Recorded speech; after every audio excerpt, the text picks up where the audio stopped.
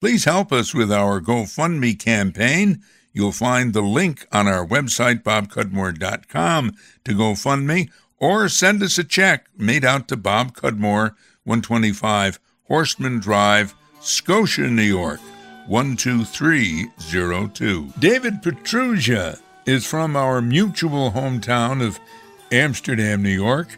He now lives in Glenville, New York. He's written more than 30 books, mainly about national politics and baseball, including 1920, the year of the 6 presidents, Rothstein, and his excellent memoir about growing up in our hometown of Amsterdam, Too Long Ago, A Childhood Memory, A Vanished World. But yet he has hustled and produced a new book, which is out right now. It's called Roosevelt Sweeps Nation, FDR's 1936 landslide and the triumph of the liberal ideal. Even I know, David, that Roosevelt won that election, and he won it resoundingly. Why did you write about it? Well, often the big blowout elections are ignored by history. They don't get their own, who is it? Alton B. Parker is the only presidential candidate without a biography. And the big blowouts tend to be the books which no one writes about. But there are stories there.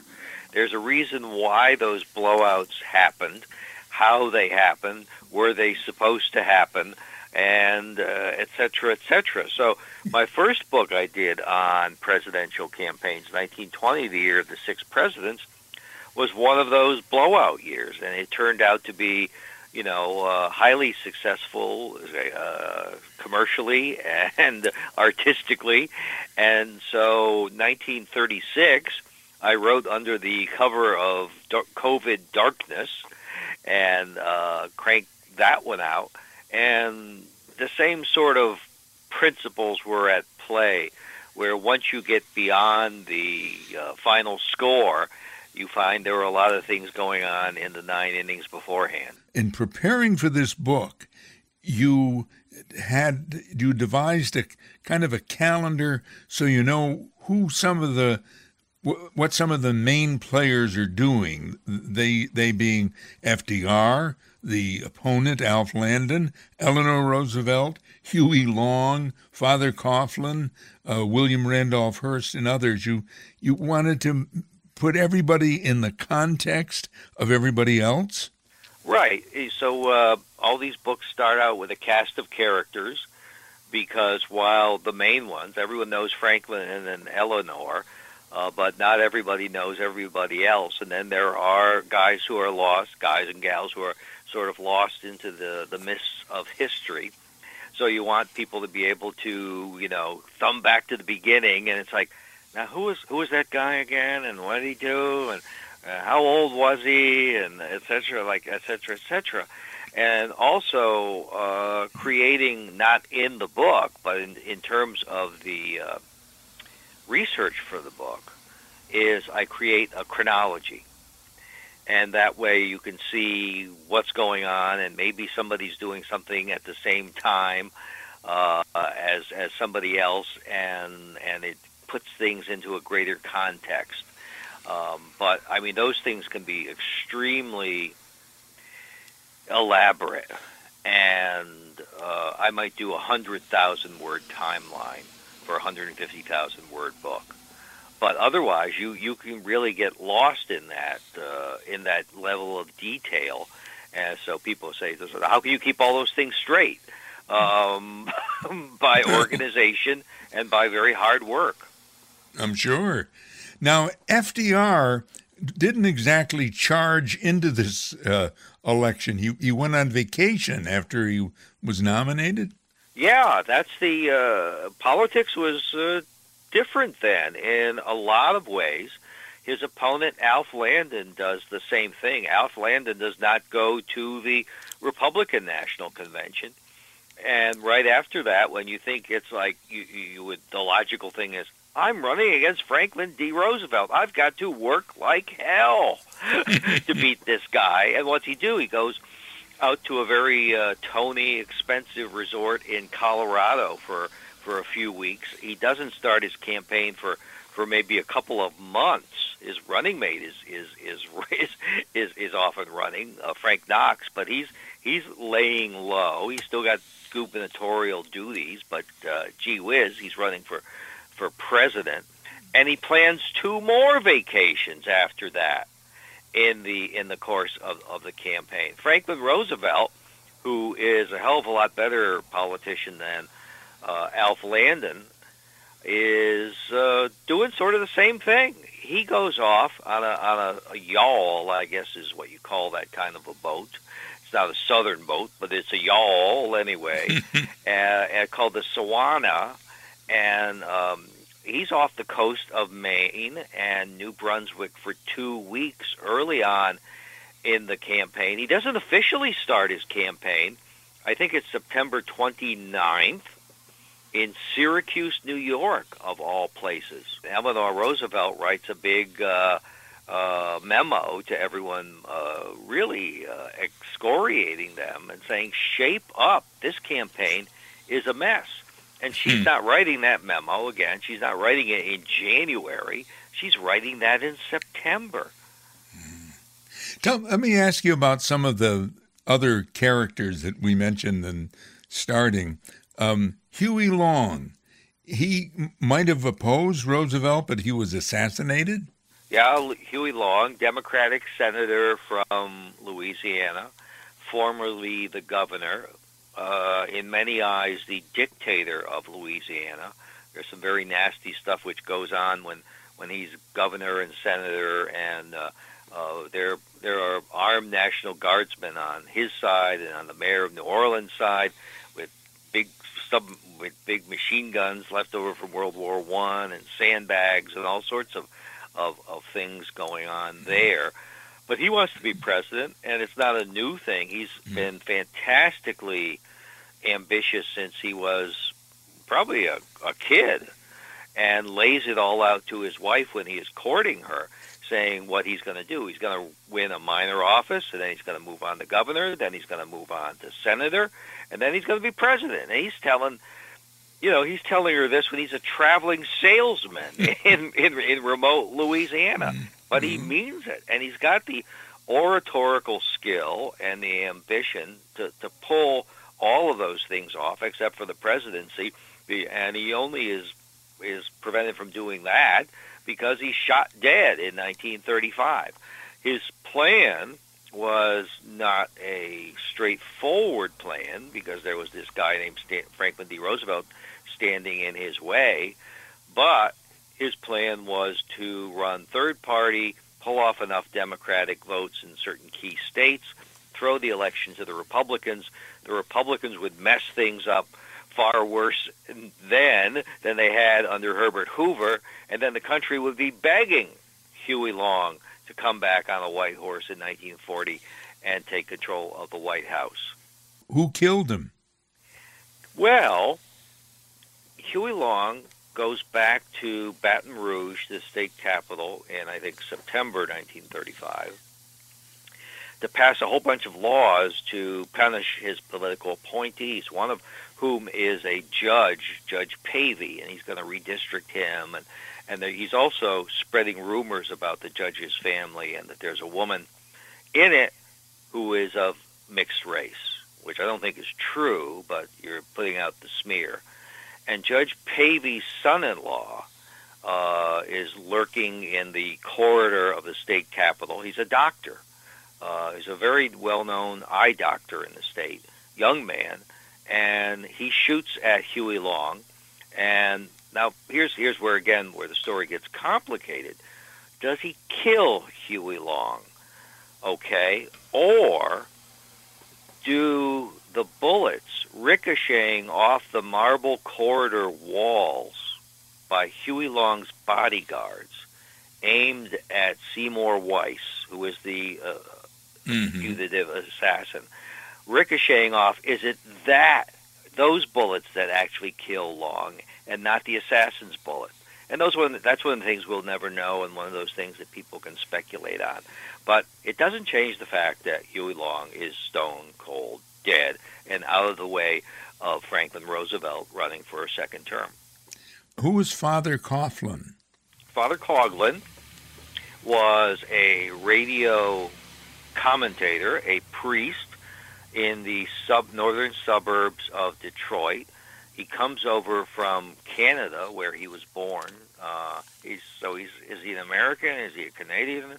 His father was an American citizen, so I guess he was an American citizen. And he takes over this little parish in Royal Oak, Michigan, starts going on the radio when radio is still pretty much in its infancy over WJR, the voice of Detroit, and starting talking with children's stories. And he says he's not going to be controversial, and that lasts about 5 minutes. Right. and he starts excoriating Herbert Hoover and Prohibition and the gold standard. And by 1930, when Franklin Roosevelt is reelected in a landslide as governor of New York, he is booming Franklin Roosevelt for the presidency. He's almost comparing him to Jesus Christ. And he thinks he can be a really key advisor to President Franklin Roosevelt. Franklin Roosevelt does not care for him at all. He's willing to use him at first, but they break fairly quickly, so that by 1936, Coughlin is no longer on the team, and he is going to team up with the henchman, the surviving henchman, the Reverend Gerald L.K. Smith, who had worked for Huey Long, and then a third populist fellow named Dr. Francis Townsend, who has a $200 a month plan for pensions to everyone over 65, which is a hell of a lot of money in 1936. Mm-hmm. And his basis for collecting the money to pay for this is basically unsound, and it's a value added tax, basically, and the equivalent of a sales tax. And these things tend to be regressive, and Franklin Roosevelt hates the idea. But in response to it, Roosevelt, who had been going very slowly and publicly expressing doubts as to whether there should be a Social Security plan at that point in time, even excoriating his key aide, Harry Hopkins, about that, when Hopkins says, "The time is now." And the next day, Franklin Roosevelt says, "No, the time is not now."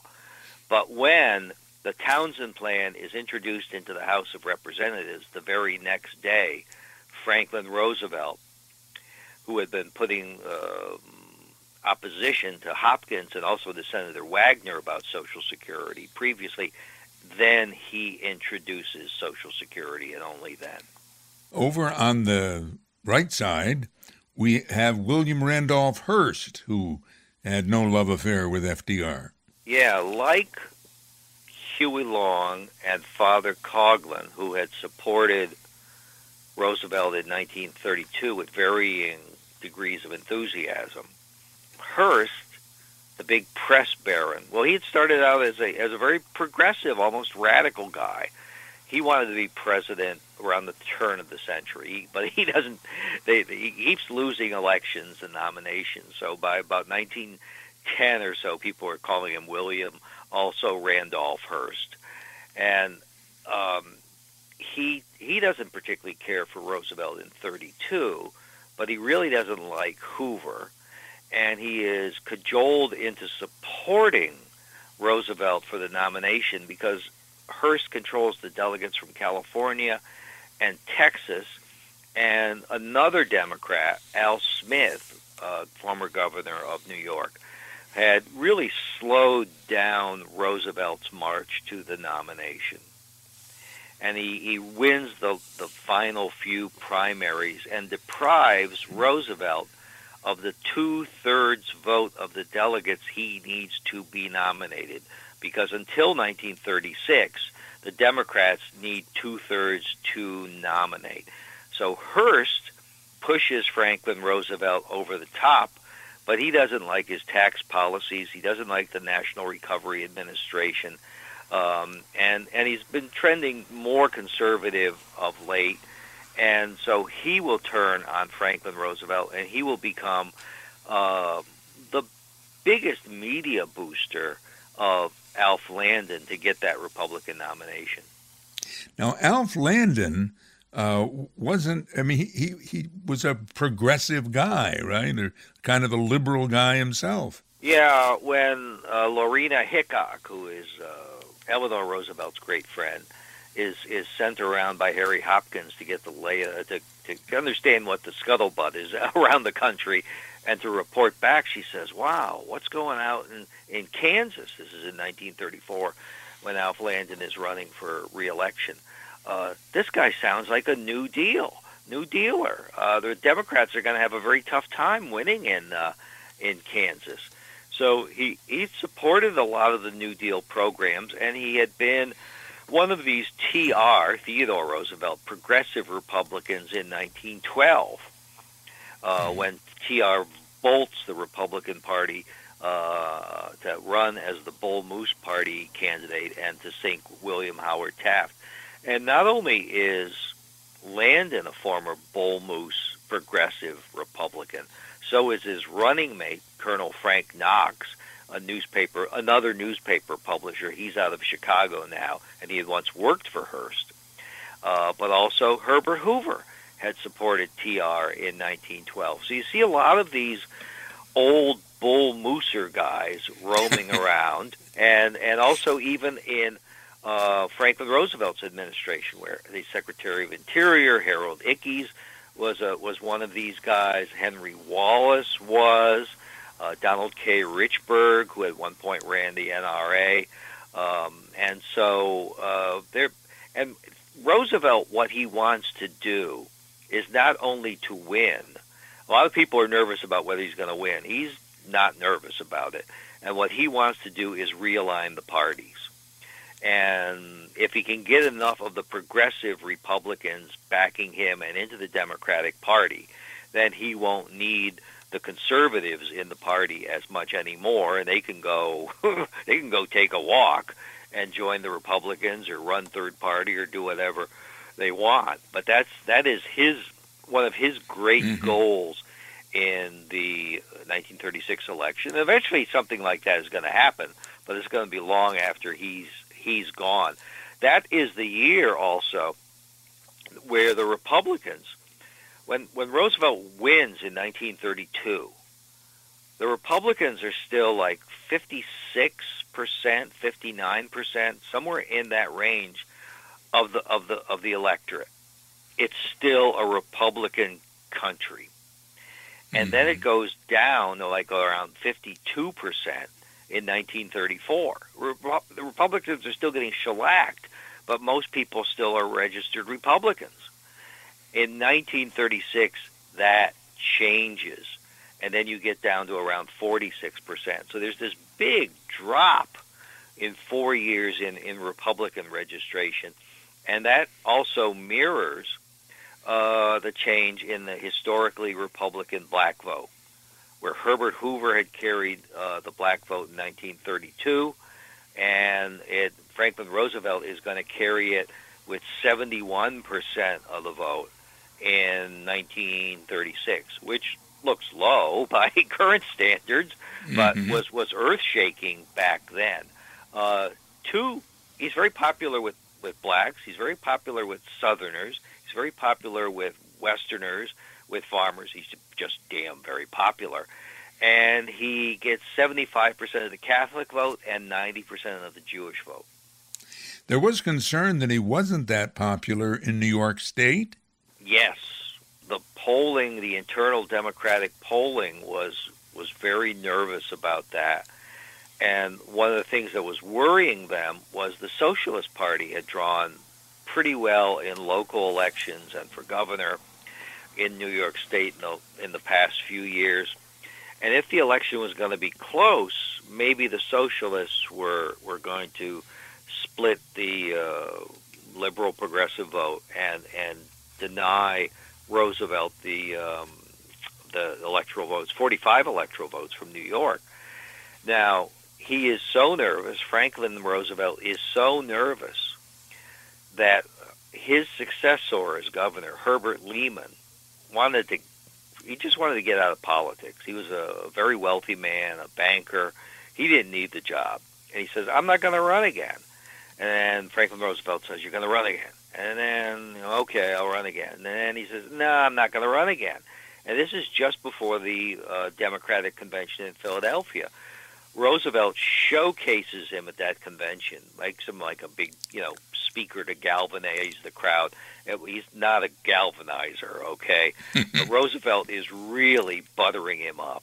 And he takes him back to Hyde Park on the train, and, you must stay in for the Social Security, in small letters, of the nation, of the entire nation. I mean this literally. And he begs him because he's really afraid that without Herbert Lehman on the ticket, he's not going to be able to carry New York, which sounds, ridiculous.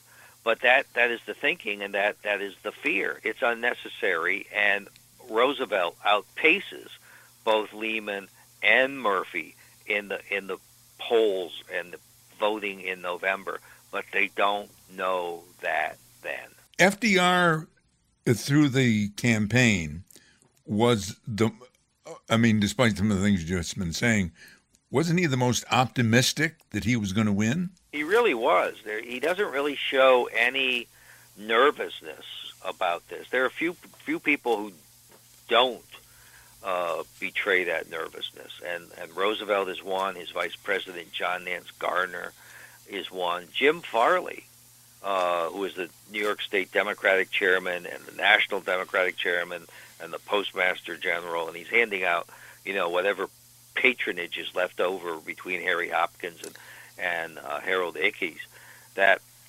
he says, I'm not listening to these polls. I'm not listening to these polls. And at the end of the day, he tells Franklin Roosevelt, you're going to win by 1 million votes in New York State. And he's right. That's exactly what Franklin Roosevelt does. But at the beginning of the campaign, Sam Rosenman, who is one of his big speech writers, he has a whole stable of them, comes to the White House for a visit and is very, very worried. And Franklin Roosevelt said, "Don't worry. If things are a little rocky now, it will change by November." And his predictions of the Electoral College are he's always winning. He never says, I'm behind at any point. Now, the Literary Digest, of course, famously gets it so wrong. They say that Alf Landon is going to win 31 states. He carries 2 states, Maine and Vermont, 8 electoral votes. But even George Gallup, who gets a lot of credit for being right with the election, although at the end he underestimates Roosevelt's vote as well. And in July 12, his report says that Landon is ahead in the Electoral College. Not ahead in the popular vote, but in the Electoral College. And with these third parties, all of whom are economically, at least, on the left, do they have the possibility of siphoning votes off? Do the socialists, do the communists, does the Coughlin, Townsend Union Party, are they going to do this or not? And of course, that Union Party is a bunch of amateurs. These guys had never run for anything before. Their candidate had, but he was a 2-term congressman from North Dakota, hardly in a class with Franklin Roosevelt or Huey Long. But they are only going to be able to draw 1.2% of the national vote, less than 1 million votes. And Father Coughlin was shooting his mouth off once on the radio or in one of these big rallies he would hold, and he says, I've got 9 million listeners, and if I can't deliver 9 million votes to our candidate, Congressman William Lemke, I am going off the air. I'm going off the radio. Well, he did, and he did go off the radio, but he came back. Like MacArthur, he returned. Right. Now, when the election's over, Alf Landon just hangs on for a long time. Didn't he keep running for president over the years? No, he didn't. Harold Stass. I think you're thinking of Harold Stassen. Alf Landon. In fact, he doesn't carry Kansas. FDR poured a lot of money in public funds into Kansas, specifically to sink him in that. And it sunk him so bad that his candidate, his secretary who was running for governor as a Republican, lost, and that was a bit of a shock to everyone, including even the guy who ran and beat the Republican. But he continues to he lives to like he's almost 100. Okay, and his daughter Nancy Landon Kassenbaum becomes the United States Senator from Kansas. One of those sort of moderate Republicans, very much in the vein of her father. After the election, FDR and the Democrats take a tumble in the next election. Yeah, it's not that unusual for these things to happen. That like in 1964 when Lyndon Johnson crushes Barry Goldwater and the Republicans, then the Republicans come sweeping back in the midterms in 1966, and when Warren Harding wins so big in 1920. The Democrats come roaring back in 1922, so they did that election in 24 looks sort of dicey. But what Roosevelt does, he's at the peak of his game in 1936, but then he starts overreaching. They have a lot of labor legislation in the midst of unemployment and a depression. Really. It's still a depression when he's running. There's 13 to 14% unemployment in November 1936, which sounds terrible, but it is the lowest unemployment rate since 1931 when Herbert Hoover was in there. So it's is the glass half full or half empty? But aside from the depression, the economy going down after that 1936 election, he decides, I've had it with the Supreme Court overturning programs of mine like the National Recovery Administration or the Agricultural Adjustment Act, and I'm going to pack the Supreme Court. Well, this goes over very badly. And not only with Republicans, not that there were that many Republicans in Congress who could stop him, but with a huge percentage of Democrats. And he is defeated very badly on that issue. And really, at that point, after that 1938 election, the New Deal starts to wind down. There are really no new initiatives, and then you get into the big initiative of World War II and preparation for that. But in 1936, the country was extremely isolationist, and that's when Franklin Roosevelt is on his way west. He stops at the Chautauqua Institute in western New York and gives that famous speech where he says, "I have seen war. I hate war." And kind of gets to the isolationist advantage over Landon at that point. Roosevelt sweeps nation, FDR's 1936 landslide, and the triumph of the liberal ideal. You've been listening to the Historians Podcast, and I'm Bob Cudmore.